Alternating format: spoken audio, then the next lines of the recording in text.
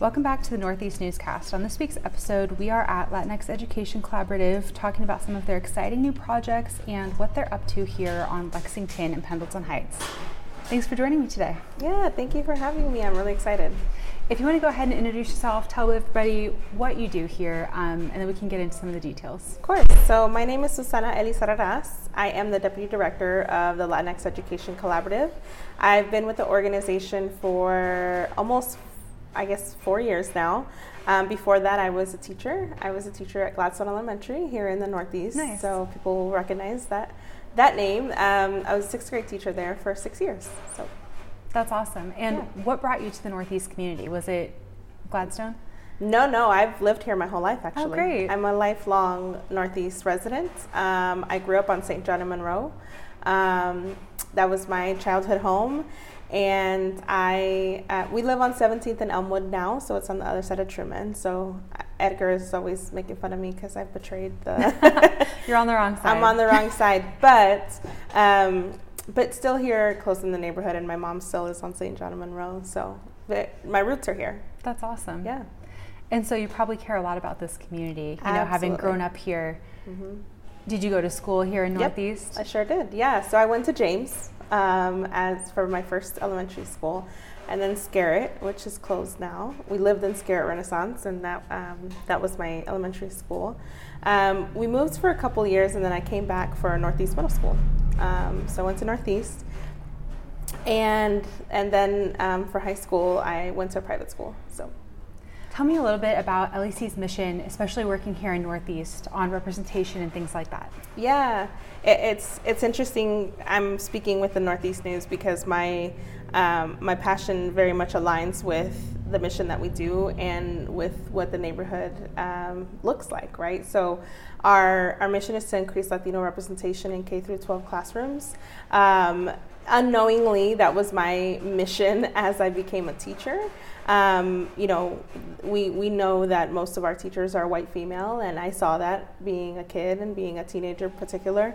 And I knew that I was having experiences as a student that I wished I could share with my teachers, right?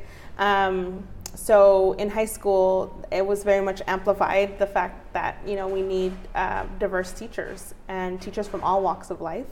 And so that informed my decision to become a teacher. And then, of course, I taught for 6 years, and then it informed my decision to come with the LEC. So there's a lot of research behind why teachers of color are important, but I think what's most important to me are the stories.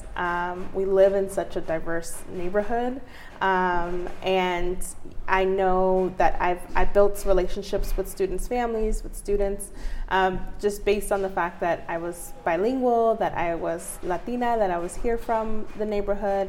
There's a little bit of a trust factor there, right, that gets built when you know that people understand where you're coming from. So here at the LEC, we're our staff is from all walks of life. We're all from different countries. We all speak differently. We all have different stories. But what unites everyone who walks in this door is just that acceptance and the sense of belonging.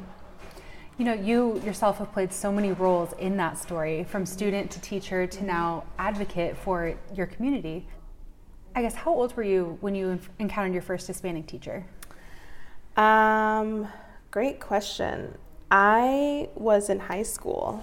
That when I had my first Latino teacher, and I tell this story to the kids when I go out and I talk to students about becoming teachers.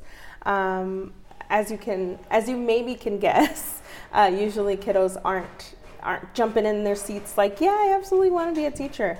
But I really get excited to give them a different perspective, and that perspective is I remember being at Scarrett, and Scarrett in particular, I guess I was in second grade.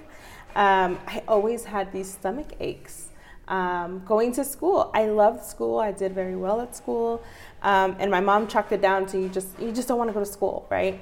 But now that I've dissected it as an adult with my therapist, with just looking at the mission that we do, I was anxious about the fact that my mom was home alone. and my mom was undocumented. And I distinctly remember thinking in my brain, like, you know, I just need to be home so that if someone knocks on the door, I can answer for her. Even the mail person, the FedEx person needing a signature, or that really was anxiety inducing for us as a family, but particularly for me. And I tell that story to kids now because it kind of hits home with, I wish that I had a teacher I could have shared that with, who could have said, you know, that's not how deportation usually works, you know, your mom's going to be fine. You know, let's maybe get her some resources to see, you know, whatever, right? But I didn't see that represented in my teachers. And though I had amazing teachers, I spent a lot of my childhood very feeling like our family was othered, right? Even though we weren't. We were in a very diverse neighborhood where a lot of my friends were having some of the very same experiences. But I tell that story about my mom being undocumented to like bring it home for kids. Like, teaching isn't just about, you know, the dry erase markers and behavior, right, is what kids kind of refer to often. It's about the impact that you make on people feeling like they have a sense of belonging in society. So not only, your mission is not only supporting students and families, but also teachers. And a huge part of that is making sure that they have resources in order to deal with families, you know, that are experiencing things like this, help support them while they're in the classrooms. Talk to me about how you support your educators while they do this work. Absolutely. There's no way that we're going to increase representation if retention isn't part of that conversation, right?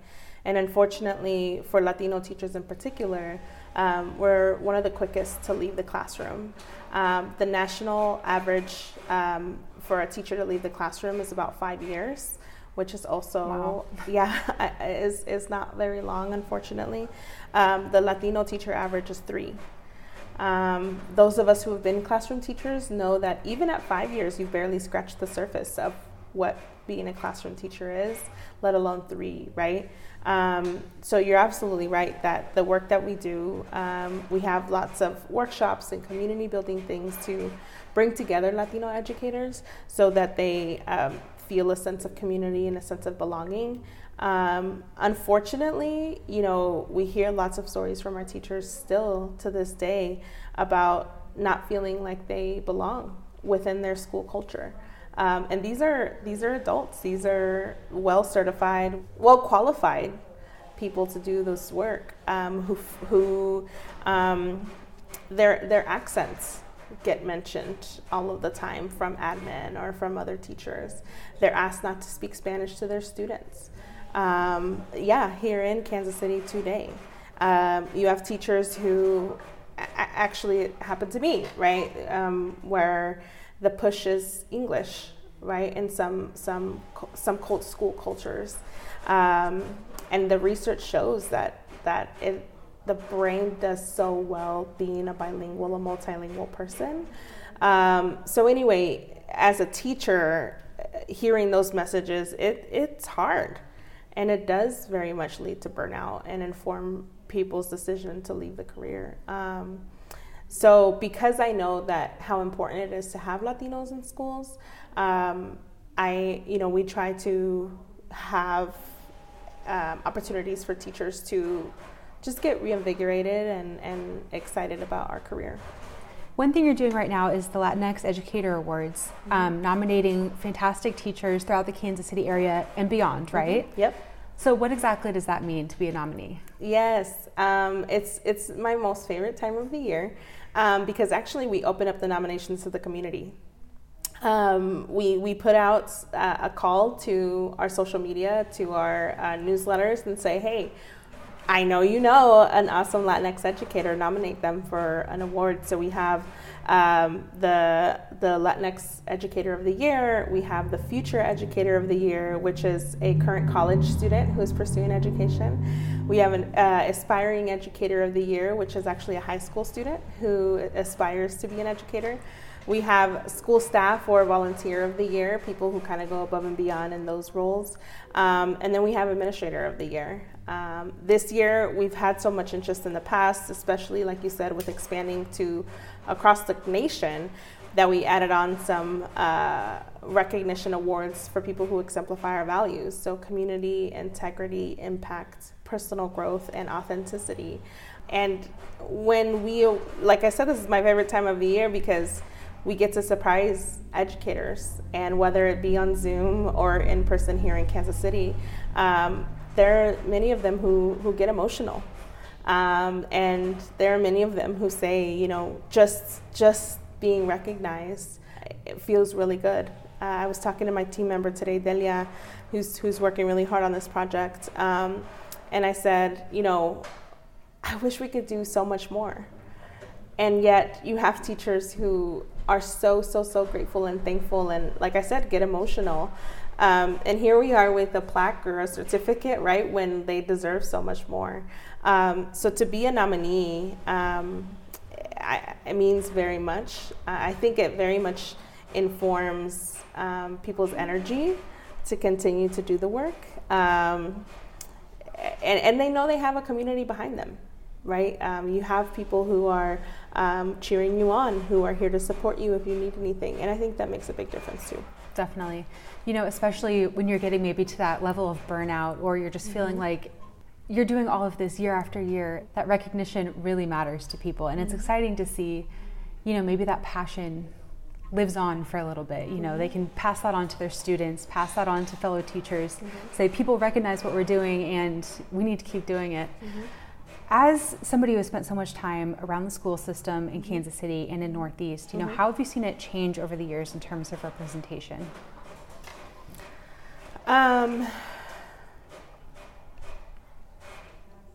You know, unfortunately, I haven't seen a lot of change. Here in Kansas City, I knew it as a student. I knew it even in my college years. But now doing the work with the LEC, I have the numbers to inform what I knew. Less than 1% of educators are Latinx in Kansas City. I think that number's bumped up a little bit in the last couple of years, but it is still less than 2%. Wow. And that includes this very diverse neighborhood. How does that compare to students in the classroom? Good question. So here on the Kansas City, Missouri side, about 28% of students are Latino. We're talking the Kansas City Metro, right? So you're talking north, south, charters, public. Over on the KCK side, which I know doesn't apply to the Northeast, but it's nearly 50%. So the Latino student demographic is really high here in our area. And the Latino educator demographic is pretty low. So I haven't seen that change over the years. And what I see in my work is, unfortunately, in some cases, there's a little bit of lack of investment. We have some amazing paraprofessionals, some amazing teacher aides, some amazing, even, food service staff, secretaries, janitorial staff, who purposefully work in our schools because they're passionate about kids and about education, that now we as an organization are working with if they're interested to get certified, that kind of have been looked over.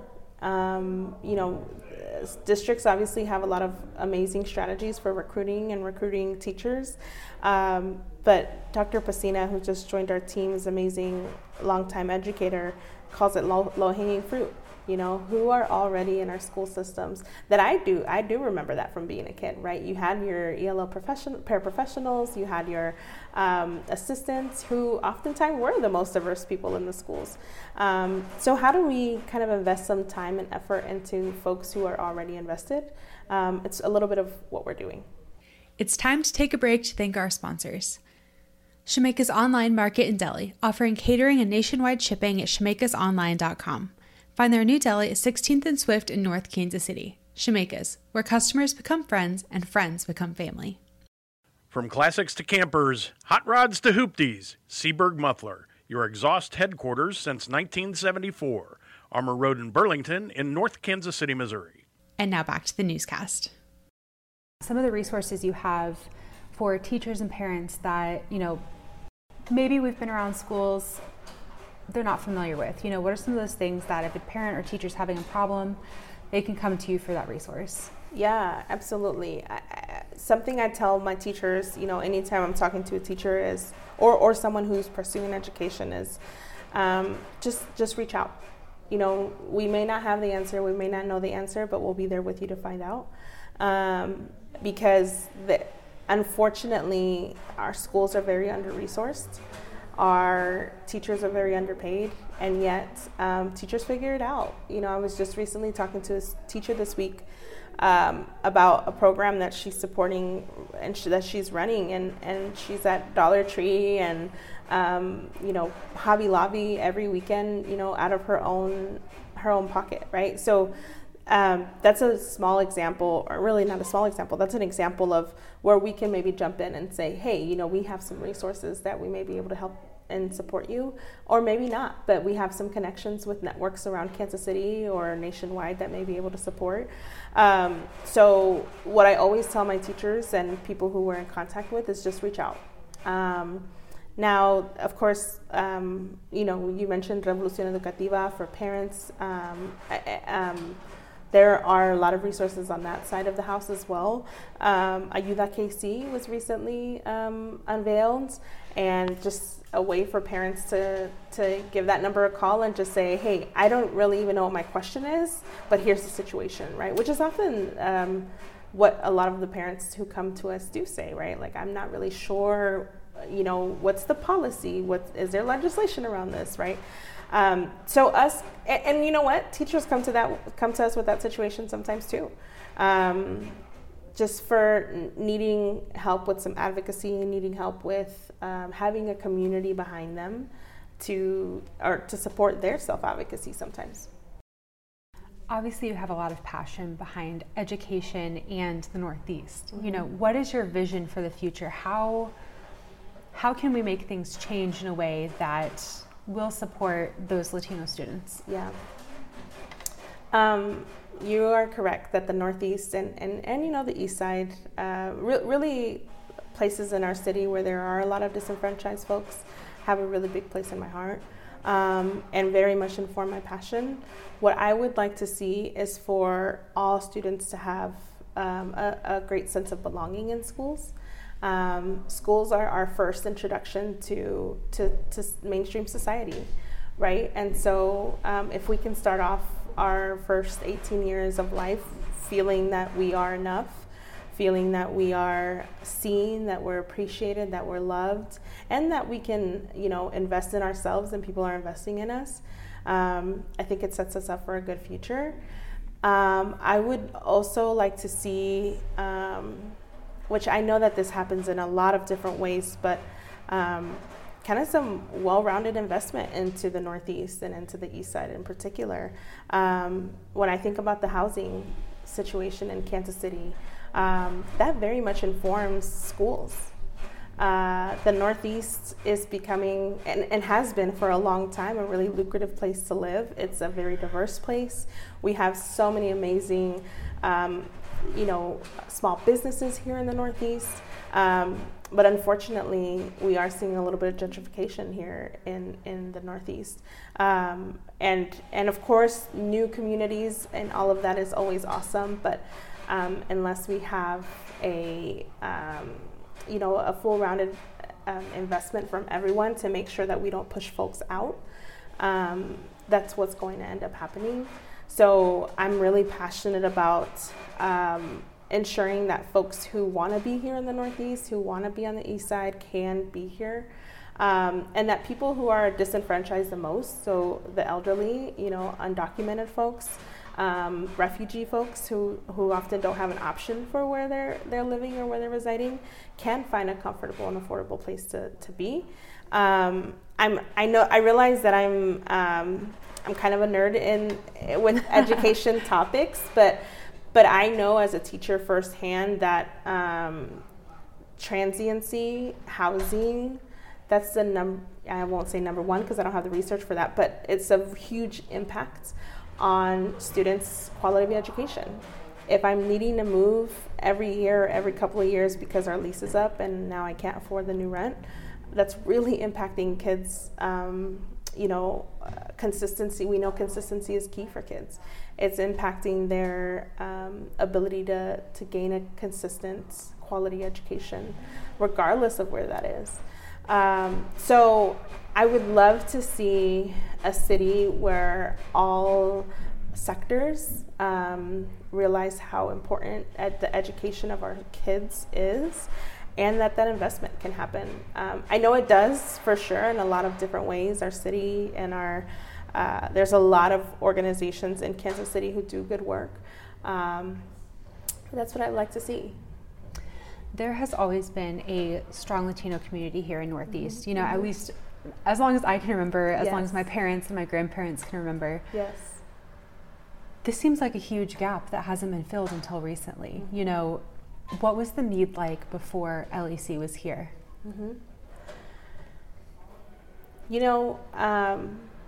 There's a little bit of misconception when it comes to the way that Latinos do or don't engage with schools. I was recently talking to someone and they said, what is it about Latino parents and the fact that they don't engage as much in schools? And I said, well, there's a couple of things we have to consider. One is that in many of our home countries, we hold schools and education to a very high regard. My mom talks about how her teachers were right no matter what. And if the teacher came to your house and let your parent know that you did something, there were no questions asked, it was you, right? There's a very high respect for teachers. At least, I'm from Mexico, and I know for a fact where I'm from and where my family's from. So there's a little bit of, there's definitely trust, right? Where parents send their kids to school, and I think that's the case in a lot of communities. You send your kids to school and you expect a good quality education. The second thing is, I think what most people think about is accessibility, language accessibility. If it's difficult to get information, it's going to impede my decision to engage. And then I know for my mom was undocumented my whole childhood. There was a fear factor there. We were fearful that security guards were at the front of our schools and that we had to go through metal detectors. We were afraid that she was going to get asked for an ID. So especially speaking of immigrant and refugee folks, they're coming into a new society where you're needing to learn the norm, and it looks different a lot of times than what you're used to. But you're absolutely correct that the LEC and RevEd have filled the gap that has been needed for so long. And we have the proof of that when you have parent after parent after parent coming in saying, hey, I'm just not sure, but I don't know where to go. I don't know who to talk to. I'm nervous to talk to someone. There's fear of retaliation. And I also think about my mom just voted for the very first time in her life. That's awesome. This past November 8th.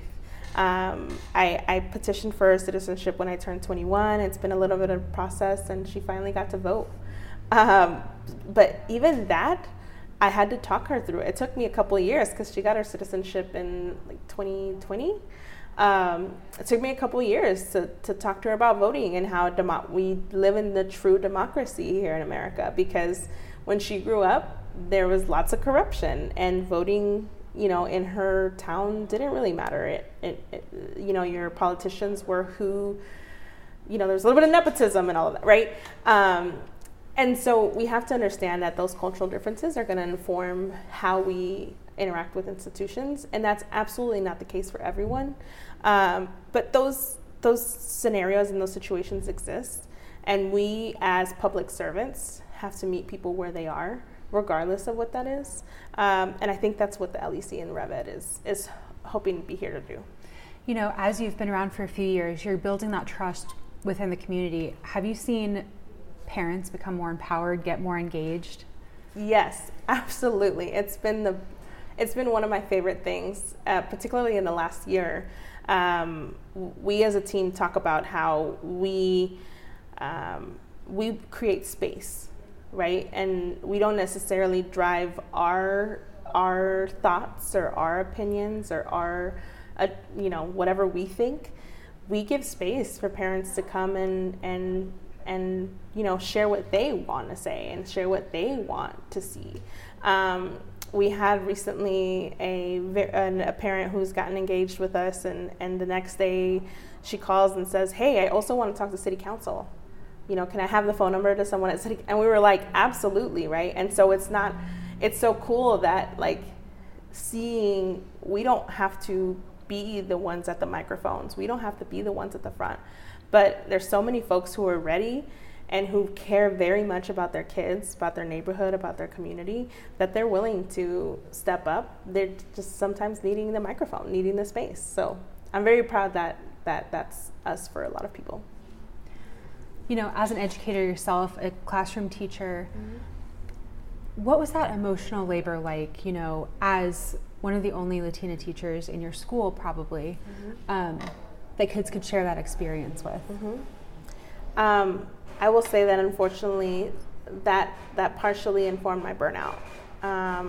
It was difficult to be the listening ear and sometimes the voice for a lot of our families and students. It was something that I did, without thinking about it, because obviously I was very passionate to make sure those voices were heard. But there is some emotional labor when you're having parents talk to you about their situations of being undocumented or not having enough food, and that being something that they're comfortable with sharing, knowing that you come from a similar situation as they do. I have a parent in particular I'm thinking of who was undocumented, and she came in and just said, "I'm really nervous about asking you this, but my kids are all documented, and I heard that I can get food help for them. Can you help me out?" And she was referring to food stamps, right? And absolutely, those kiddos are they have a right to that support. But she had been going all of these years with 4 kids and struggling to feed them, and that is a lot of emotional labor. Even now, I kind of feel that emotion coming back up because teaching already is really hard. And I miss it every single day. It was a little bit of a grieving process leaving the classroom. But that's a perfect story of how this has to be systematic change. And yes, those one-on-one situations I know made a huge difference for those parents and those kiddos and for my classroom. But I knew that the efforts that I was putting forth at some point needed to inform systematic change. I heard a quote that while I was going through this decision, and someone said to me, "Sometimes we will dig from wells from which we will never drink." Because I talked about missing those hugs and the Valentine's Day parties and the field trips and all of that. But I knew that so that mom didn't have to wait for that one Latina educator in order to get food stamps for her kids, I knew I had to go support systematic change and fight for systematic change, because that's not right. For that scenario, having a Latina teacher made all the difference.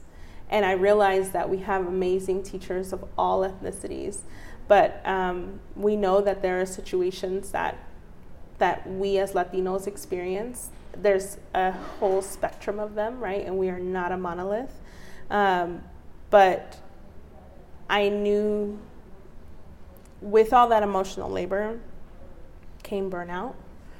But I had to use that burnout to go do something to change it. And that informs my efforts here with the LEC. Absolutely. I really appreciate you sharing that. Yeah, of course. Thank you for asking. And last thing, your Fund the Future campaign. Tell me a little bit about what that's going to go toward. Yes. Right now we are in the middle of our Fund the Future campaign, leckc.org/Fund the Future. We do a yearly giving campaign just to support the work that we do. Like I said, there are times when we are supporting teachers with school supplies. There's times when we're supporting teachers with things that their students need, field trips. Buses are expensive, and if you've hit that cap for your school year, there aren't any more. When I was teaching, I got $200 at the beginning of the year, and that was all I got for the year. And so, and that's a very typical story, right? And so there's a lot of things on the ground that we do that these funds would help support.